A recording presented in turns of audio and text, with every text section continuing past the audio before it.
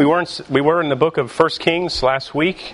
In the book of 1 Kings, we considered really the magnificent event that the Lord accomplished on Mount Carmel with the prophet Elijah. We looked at that. We considered the glory of God. Read in your hearing not only was the passage in 1 Kings, but also Revelation chapter 4, when we considered what was occurring in heaven, not only at the moment that Elijah was on Mount Carmel, but also at this very moment as well. And I'd like to draw your attention to a specific subject, and that is the subject of repentance this morning. The subject of repentance. We see this idea gloriously magnified in the book of 1 Kings. And so I'd like to, again, consider, we were looking at 1 Kings, and as we look here at 1 Kings chapter 8, the kingdom of Israel is at the pinnacle of her glory. The magnificent temple of Solomon is being dedicated after 7 years of construction. So right now, at this moment, we look here, and I draw your attention to the book of 1 Kings in chapter 8. So you can imagine what is occurring in the nation of Israel. The glory days of David, the expansion of the kingdom to that which God had given to them has been accomplished. David was prevented from building the temple because we see that there wasn't the accompanying necessity of peacefulness that David had won through the work of God, such that the temple then could be built, and such that God could display His glory among a people that He promised. So we're at this very moment. Here's Solomon. He's praying at the dedication of the temple. He's regaling in all the glories of God as they really marshal all of those animals that will be sacrificed on the altar there at the tabernacle. There's a reference to the cherubim that are above there in the ark. The idea of the Holy of Holies is presented right here in 1 Kings chapter 8. The pinnacle of the glory of the kingdom of Israel. And so we look here in 1 Kings 8, beginning in verse 1. Solomon assembled the elders of Israel, all the heads of the tribes, the leaders of the fathers' houses of the people of Israel, before the king Solomon in Jerusalem, to bring up the ark of the covenant of the Lord out of the city of David. Right, there they are. There they are carrying the ark. All the men of Israel assembled at the feast in the month Ethanim, which is the 7th month. And all the elders came up, and the priests took up the ark. And they brought up the ark. Here in all of its majesty, all of its glory here, the ark is coming. I want to make sure you get the picture here. If there's any connection between earth and heaven, it's right here at this moment in 1 Kings chapter 8. There is no other more glorious event likely in all of the scriptures on earth than right here in this passage in 1 Kings chapter 8. Imagine, if you will, again, the very pinnacle of the declaration of the glory of God here, right here, as the temple is dedicated. All of these, the priests in verse 6 brought the ark of the covenant to the Lord to its place in the inner sanctuary of the house of the most holy place, underneath the wings of the cherubim. For the cherubim spread out their wings over the place of the ark, and they overshadow the ark and its poles. And we see in verse 10, when the priests came out of the holy place, a cloud filled the house of the Lord so that the priests could not stand to minister because of the cloud, for the glory of the Lord filled the house of the Lord. Point to a time in Scripture where you see a more glorious representation of our mighty God come down to dwell with men, abiding with men, right here.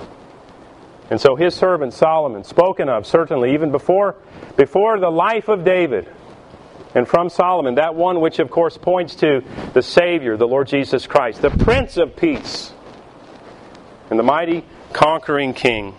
Here is Solomon as he blesses the Lord here. And we see that, again, he regales in the glories of God. Solomon said in verse 12, "The Lord has said that He would dwell in thick darkness." And that is in fact what He is doing here in the temple.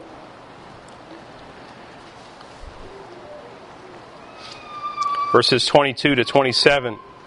Solomon stood before the altar of the Lord in the presence of all the assembly of Israel and spread out his hands toward heaven and said, "O Lord God of Israel, there is no God like you, in heaven above or on earth beneath, keeping covenant and showing steadfast love to your servants who walk before you with all their heart. Children, right now in heaven, there is magnificent worship going on in something that far exceeds the glory of the Temple of Solomon. And that's occurring now, right now, as we worship Him, as we submit ourselves to His Word. Again, Solomon said in verse 23, O Lord God of Israel, there's no God like you in heaven above or on earth beneath, keeping covenant and showing steadfast love to your servants who walk before you with all their heart.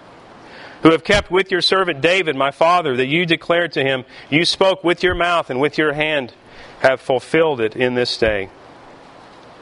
Verse 25, Now therefore, O Lord God of Israel, keep for your servant David, my father, what you have promised him, saying, You shall not lack a man to sit before me on the throne of Israel, if only your sons pay close attention to their way, to walk before me as you have walked before me.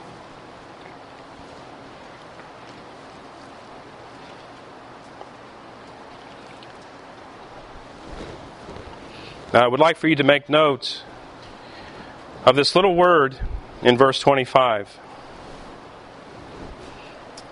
The word if.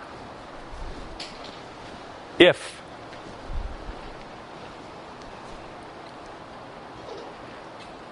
You'll see that word more as we read more of 1 Kings chapter 8. This word, if. We have a dramatic change in Solomon's prayer right here in verse 27. So again, all of the glories that are possible on earth are all marshaled here, children, in the temple of God. There's none left out. There's no glorious, shiny thing or person that was left out of this glorious moment. And here is Solomon. Here is Solomon regaling on the glories of God and talking about this future covenant that would be, of course, with that son of David, that would be the eternal son, the one that didn't see corruption like David did. For as the Apostle Paul said, his tomb is here. You can see it this day. No one celebrates at the tomb of Christ because He isn't there. He didn't see corruption. He was the son of David that would sit on the throne forever and ever. But here we have this dramatic change of tone in the midst of an emphasis on the glory and goodness Solomon is used of the Lord to consider not the grandiose and colorful glory of Israel in her obedience, but Israel in her sinful degradation.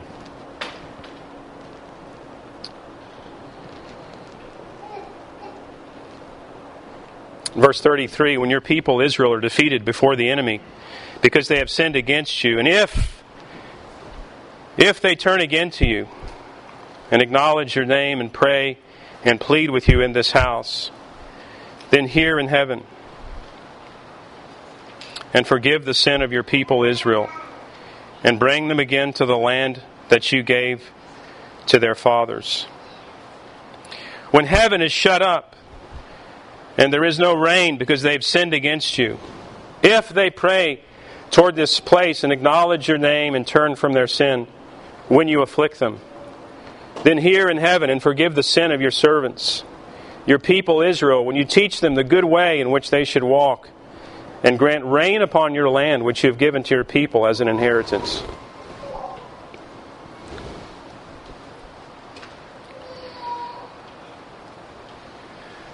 When you turn on your water at your house, does it occur to you that we're in a very significant drought in Texas? When you see that water flowing down, you want to see dried up drought, you come out and look at my pond at my house. Likely never looked like it does because of a drought. Did you ever wonder why we don't have any rain? It's not a weather thing. It's not a weather thing. If we as God's people recognized that our sovereign God is the one who provides rain. Our sovereign God provides rain, and He withholds rain. He withholds rain. And so you go look at my pasture and you'll see dried up grass. The best grass I've ever had, mind you, but it's not growing because there's no rain. Because of the judgment of God. Now you may say, well, the East Coast doesn't appear to be enduring the judgment of God. Well, don't get the idea it's because they're so blessed in their glorious repentance. But you see, nonetheless, that the drought is an impression, and it's an expression of the judgment of God. We are under the judgment of God. Not merely because we have no rain, not merely because my pasture is dry. But we should, again, see, when we think of rain, the Bible would direct our thoughts not initially to pray for rain, which we should do, but that we would pray that God would pull us to repentance. Pull us to a turning away from our sin and a turning to God. This is what Solomon is getting at right here. And he continues in verse 46. If they sin against you, for there is no one who does not sin, and you are angry with them and give them to an enemy so that they're carried away captive to the land of the enemy, far off or near.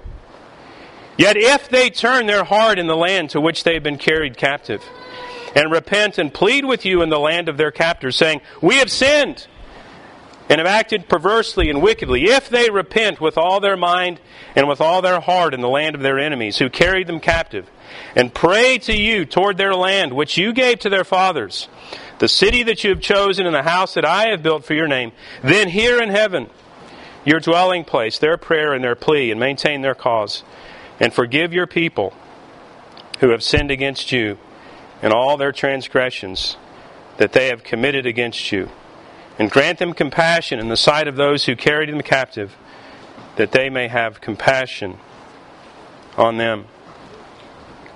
Is it any wonder that after the grand fall of the nation of Israel in the exile due to their sins, that they moved away from the worship and dependence on God to a growing righteousness built upon the faulty foundation of an established self-righteousness, from obedience to those portions of the law they arrogantly figured they could perfectly obey?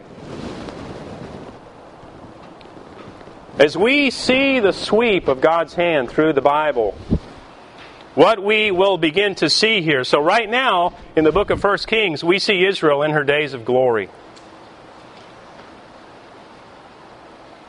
But you'll quickly notice in the book of 2 Kings and the last part of the book of 1 Kings that glory has in many ways departed. That glory has departed, you will notice. And when it did, those in exile began not to focus on the worship of Almighty God and the dependence upon God for His alien righteousness, for His righteousness that, as was said about Abraham, was a righteousness applied to him by faith. By faith. Not as a result of the magnificent sacrificial system, which God surely had called them to, again, to represent that which would come in the future, the Lord Jesus. That was always necessary for them to enjoy a true and complete forgiveness. But they did turn from that in exile to a damnable self-righteousness that the Lord Jesus Christ, when He walked this earth, railed against at every turn, to draw them back to that which was right and true, the dependence upon the Lord Jesus Christ for righteousness. Never removing a call to repentance. They entered into a self-righteousness that was never called upon by God.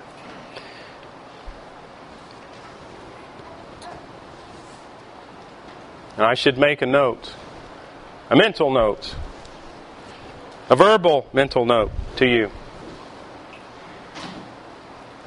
The self-righteousness that was rejected by God here in the book of 1 Kings, and also by His Son, the second person of the Trinity, the Lord Jesus Christ. This self-righteousness, based on an extraction of certain portions of the Word of God, the tithing of dill and cumin, such that they would pat themselves on the back and be righteous. That righteousness is not the same as gospel obedience. as an urgency and a rigor and a desire, not by mere courtesy that I follow the Lord, but that I might delight myself in what it is that God has given me to do in a way in which I should live. And that is the way of life. And that is the only way of life. That which is initiated, of course, by God Himself. And He says, this is the way, walk ye in it. The Bible says in Psalm 37, delight yourself in the Lord. You want to get everything you want? God says in Psalm 37 that you would then shape your wanter by the grace of God into that which He would have you desire. And that's the idea. That's gospel obedience. And while we rightly rail against the self-righteousness based on an imperfect obedience to the law, we rightly incline ourselves to the sweetness of a gospel obedience, which Solomon is speaking of here. He says in verse 46, if they sin against you, for there is no one who does not sin. I referred last week to this idea that often, really culturally, I would expect that a majority of people project on the character of God this idea that His demand was perfect obedience and that Israel was cast out of the nation of Israel, hard fought by David, because they failed at one point in the law. If you believe that represents the character of God, then you have applied to God that which is so ungodly and so false from this warm and loving Father that we must understand the sweetness of God in this. But nonetheless, He does call us to delight ourselves through the new birth to follow Him. This is the way. Walk ye in it. The kingdom here represents this idea that they've studiously isolated themselves from the need of repentance and literally shut themselves out of the grace of God through not only a refusal to repent, but a theologically rigorous argument that rejects the very idea of repentance and the entire reason for the selection of Abraham in the first place, to provide a Savior. Now, what am I saying? Well, again, I'm drawing your attention not only to those that were cohorts with Solomon, but those who were cohorts of those who rejected and basically put the Lord Jesus Christ on the cross. This idea that not only was repentance unnecessary, but they studiously practiced something that was in opposition to it. It was unneedful. But we see the truth of the matter is far, far different. Now that was then. Now I want to draw you in to today, June 2022, year of our Lord. Here we are. Where do we find ourselves? Is repentance no longer necessary? Did the new covenant take away the very notion and the necessity of repentance in our growing relationship to Christ? Well, friends, when did the new covenant begin? Solomon is in the new covenant. Solomon is in the covenant of grace. Solomon is proclaiming by prophetic word the very truths of the covenant of grace. If they repent, then He will come and abide with them. Is there any difference between what Solomon said and what John the Baptist said, that last prophet of the Old Testament, what the Lord Jesus, the one who He would speak of, what He said? Where are we? Let's look at ourselves. Let's look at ourselves. This may be uncomfortable. Ladies fail to thrive in the basic functions of biblical homemaking. Men make peace with a certain level of sinfulness and they call it just who I am, part of my character, when in fact it's a characterological sin. When will you really turn from this? When will you earnestly set in motion your tactical plan to fight and destroy sin in your life and enter into greater levels of holiness and its accompanying joy? Is it really God's purpose that you spend your life lamenting over the same sin, affirming that we are imperfect until heaven, and never actually enjoying victory over characterological sin?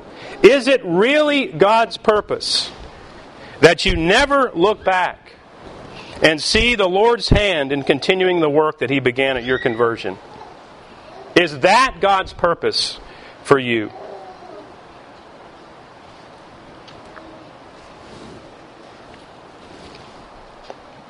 What aspects of abiding with Christ are you robbing yourself and your family of God's church, of the community and nation?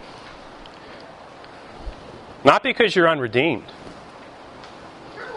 but because you're unrepentant.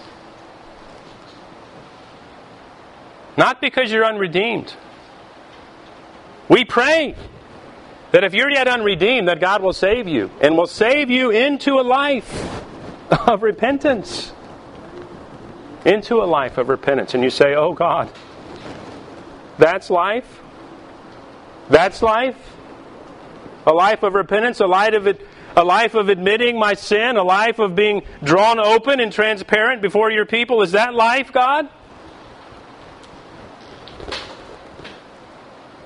A growing walk in holiness is life. A life which God has designed can only be by the shaping of God through His Word, by His people. Friends, if holiness is not something that is joyful to you, then heaven is going to be hell for you. And you won't be there. Because the Bible reveals that if you remain unrepentant, then what would be true of you is that you in fact are unredeemed. Because the redeemed repent. The redeemed repent. Day after day. We should ask ourselves this question. It's appropriate that you do. Is repentance the same as confession of sin?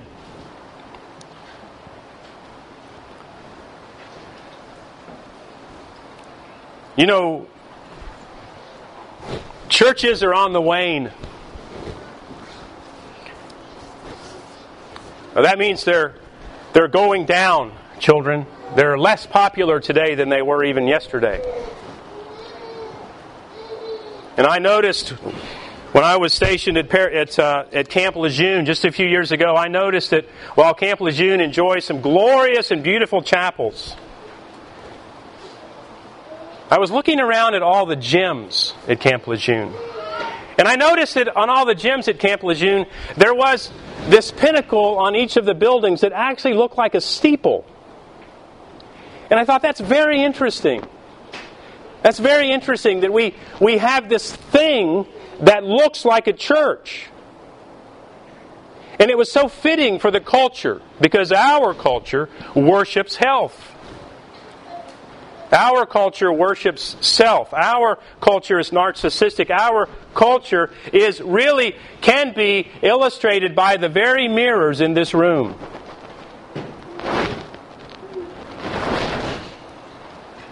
Because people like to look at themselves.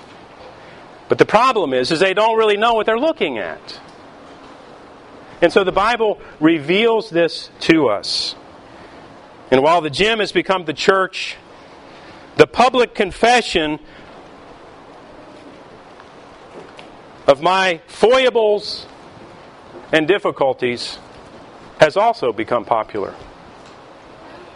You can call up podcast after podcast if you want, and you can hear people talking about their worst things that they've ever done.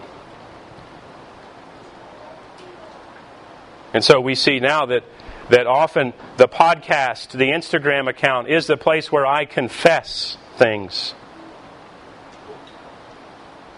Is confession the same as repentance? No. No. Should we confess our sins? Yes, we should. But confession isn't the same as repentance. Many are more than willing to publicly admit their common sins. But is this tearful admission the same as God-empowered turning from your sin? There is a sorrow that leads to life. But there is also a sorrow that leads to death. That ends in death. Are they fake tears? No. No, many times the confession isn't fake tears, but it comes short of repentance.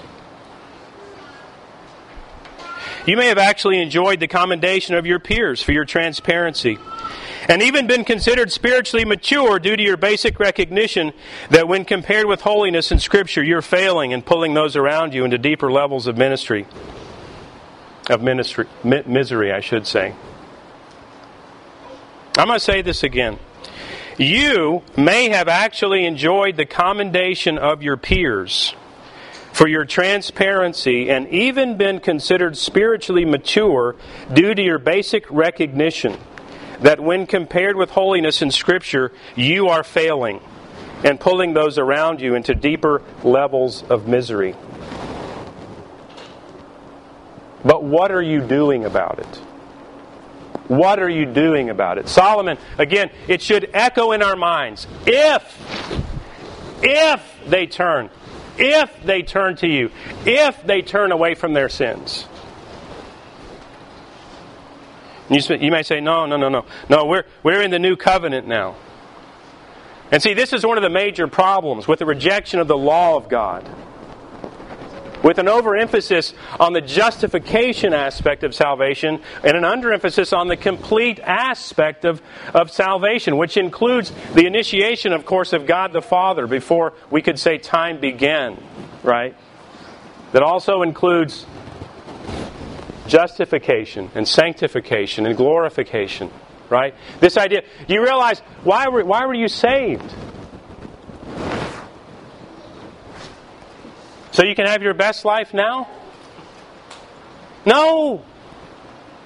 You were saved for this body of good works for the glory of God. And the question that you should ask yourself is, how am I doing on that?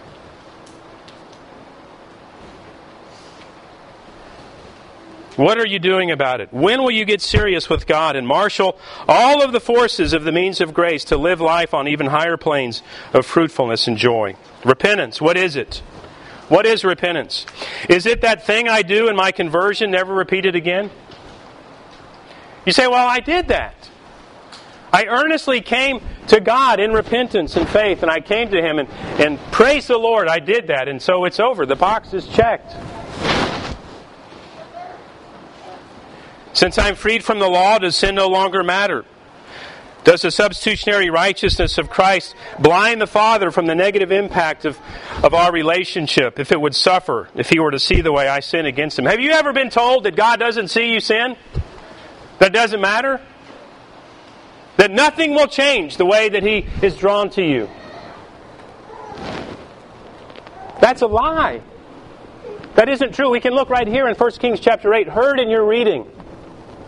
When Solomon is saying, when your people are removed from the land and they're conquered by their enemies because of their own sinfulness. Do you think that's an impact of their sin? Do you think that their relationship with God has changed at all? Oh yes. They're no longer enjoying abiding with God. But yet He hasn't walked away from His covenant. He's called. There were certainly redeemed people that were swept out of the land of Israel to dwell in exile. Certainly there were people redeemed. Certainly there were those that were swept. Those that loved God and loved His people. Those that were devoted to His Word. Those that understood that their righteousness was an alien righteousness that was brought about because of their faith, the same as Abraham. Surely there were people just like that. But these were the communal sins of the people. And in their rejection of God and their refusal to repent, they were swept away. Swept away. Surely there were those that were faithful. And we'll read of them as we continue on looking into the Bible.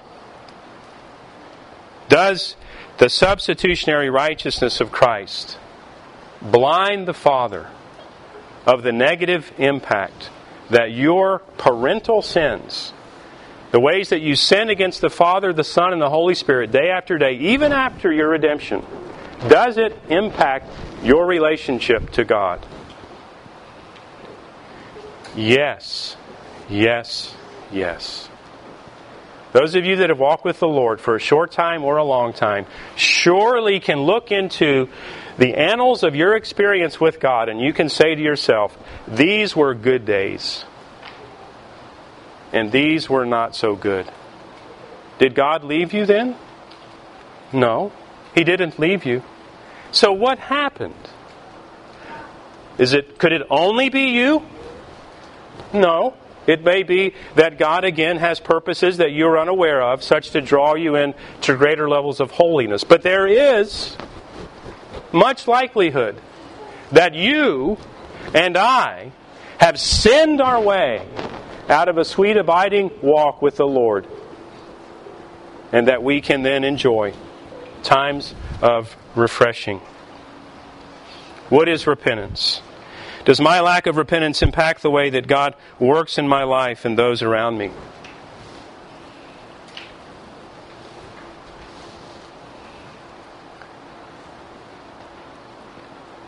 Yes. Yes, it does.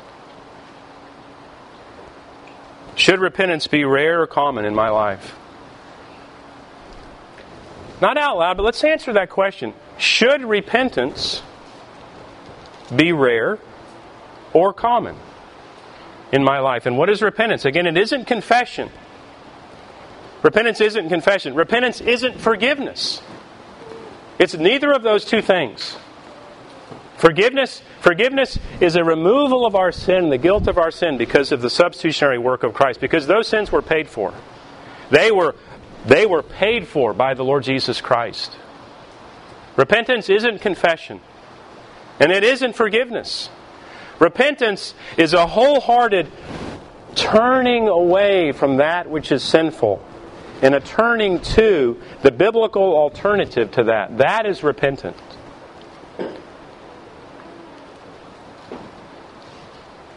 Is it rare or is it common? So again, the question, should it be rare or should it be common? And is it rare or is it common? Let's go with the should. It should be common. Now let's go with the question. Is it rare or is it common in your own life? That's the question. You know, there's a strange kind of comfort zone that some people have. They are comforted when they come to Christ and confess a sin, with really no intent to change, but they feel that they're entering into the good graces of God merely because they have confessed their sin to Him. But they have no intention of turning. But yet they've done some spiritual business with the Lord. And then you're back again. For the same sin, you're back again tomorrow and the next day and the next day. And what happens? Well, eventually you begin to really have theological discussions with yourself. And you say, well, you know what? It was all forgiven at the cross. And the Lord Jesus doesn't care about what I do anymore, because sin doesn't matter, because I'm in the new covenant. Well, let's look at this for a minute. Let's consider what repentance unto life is. I would draw your attention to the larger catechism, question 76. The question is, what is repentance unto life? The answer, repentance unto life is a saving grace, wrought in the heart of a sinner by the Spirit and Word of God, whereby out of the sight and sense not only of the danger, but also of the filthiness and odiousness of his sins, and upon the apprehension of God's mercy in Christ, to such as are penitent, he so grieves for and hates his sins, that he turns from them all to God, purposing and endeavoring constantly to walk with Him in all the ways of new obedience. Now, it is likely that when you hear a definition like that of repentance, you are likely to incline yourself to those aspects that involve themselves in the initial conversion. Right? And you'll say, I'm safe. That's happened already. But yet, perhaps you forgot that it's endeavoring constantly to walk with Him in all the ways of new obedience. I draw your attention to the Confession of Faith in chapter 15.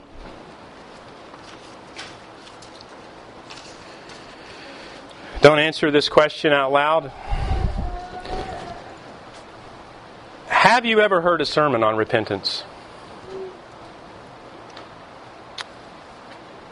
Have you ever heard a sermon on the subject of repentance?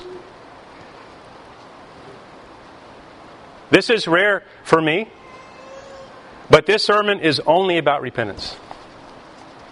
It's only about repentance. That's it.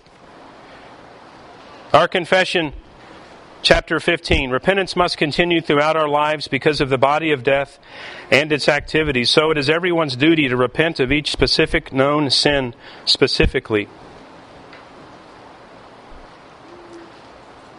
I continue. This makes the constant preaching of repentance necessary. Please forgive me for not making the preaching of repentance a priority. Because in this, we rob ourselves of the sweetness of our walk with God. And of course, we rob Him of His glory. What is repentance? Let's look at what it looks like in the New Testament here. Repentance was the first word of John's ministry. By the way, I have relied upon a book by a man named Richard Owen Roberts entitled Repentance, the first word of the gospel, for the brief scriptural list here that I'm underscoring. The first word of John's ministry in Matthew 3, verses 1 through 3.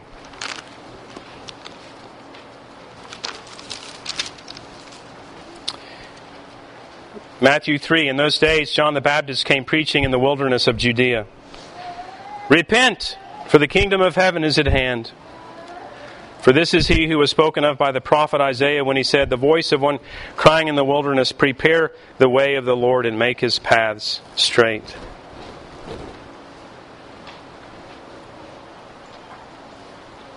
Pilgrims on this way, I walk right beside you. Do you want to know God? Do you want to walk with God? Do you want it to be said of you when you die, he knew God, she knew God? What is it that levels the pathway? What is it that would make a straight way in the wilderness for you to entertain and relate and lovingly grow in your relationship so that you can be known just as the Apostle John was known? The one whom Jesus loved. It's repent. Repent. John the Baptist described repentance as that which makes ready the way of the Lord. And yes, that occurs in our conversion, but it also is to occur every day. Every day. What will make that path for you to Christ? Repentance. The first word of Christ's ministry, Matthew chapter 4, verse 17, the Bible says this. From that time, Jesus began to preach, saying, repent, for the kingdom of heaven is at hand. The first word of Christ's ministry. We have here this idea of two kingdoms. The kingdom of this world, which is known as the kingdom of Satan, the kingdom of evil, the kingdom of darkness, the kingdom of death. And secondly, the kingdom of God, the kingdom of heaven, the kingdom of life, the kingdom of light, the kingdom of righteousness. Children, I'm talking about two kingdoms, just two. Only two. Known from these other names, again, the kingdom of death and the kingdom of life. And the Lord Jesus Christ said, if you want to be in the kingdom of life, you must repent. Now we know that repentance is also spoken of in the Bible as a gift. It's a gift of God. But it is a gift, of course, that will have its effects in your mouth and in your hands and in your feet.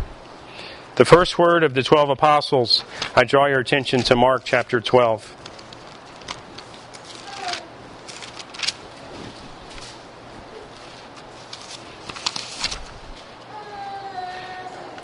Mark chapter 6, verse 12.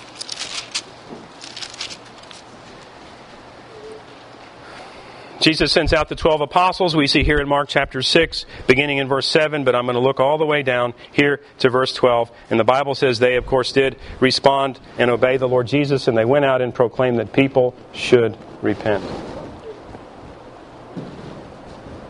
People should repent. Now again, we should see this. This is a summary of what it is that God is calling us to do. Not only in our conversion, but in our life of Christ. The life that He gives to us, true life, right, is repent. Repent. And you may say, well, I thought the first word of the gospel was believe.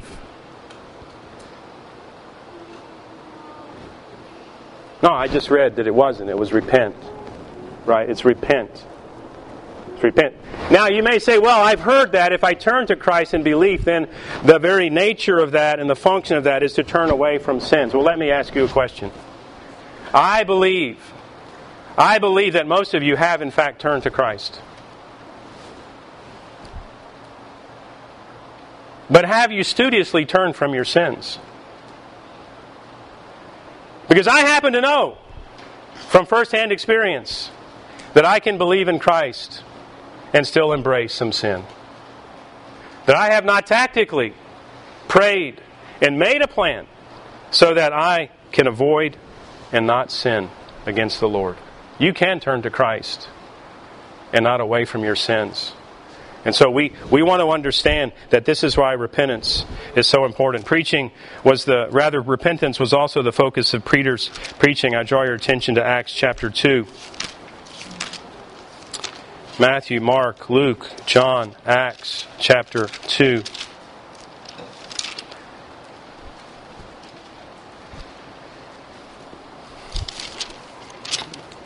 The book of Acts, of course, is worth reading for its own sake, but nonetheless, what you have in the book of Acts is a tremendous collection of sermons that really focus on these things that are priorities in the gospel. The focus of Peter's preaching was repentance. Acts chapter 2, verse 36.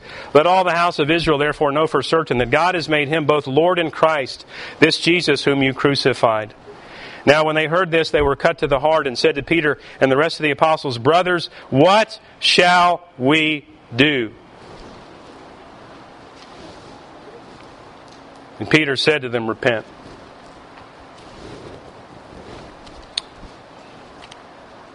That was the first word he said. Repent. Repentance is also the last call to the churches in Revelation. I draw your attention to Revelation chapter 2.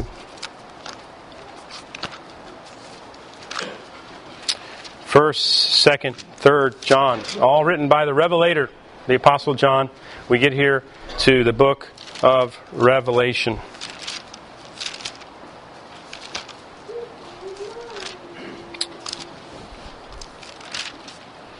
The last call to the churches in Revelation. 5 of these churches were called to repent. I draw your attention to the church at Ephesus in Revelation 2, verse 4. I have this against you, that you have abandoned the love you had at first. Remember, therefore, from where you have fallen, repent and do the works you did at first. If not, I will come to you and remove your lampstand from its place unless you repent.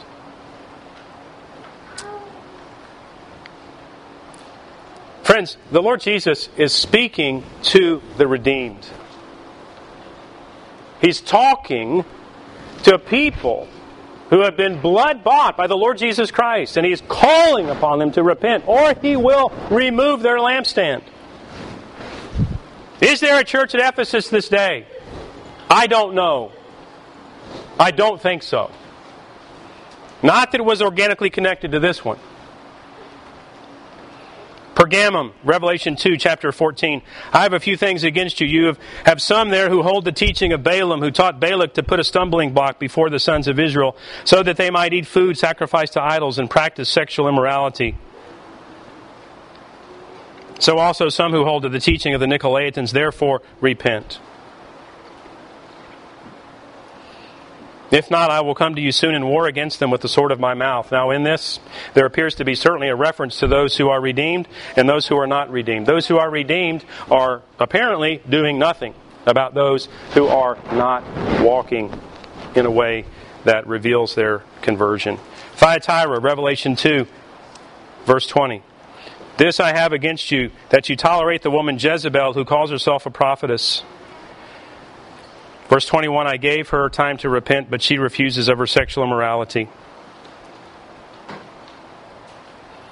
Behold, I will throw her onto a sickbed, and all those who commit adultery with her I will throw into great tribulation unless they repent of her works.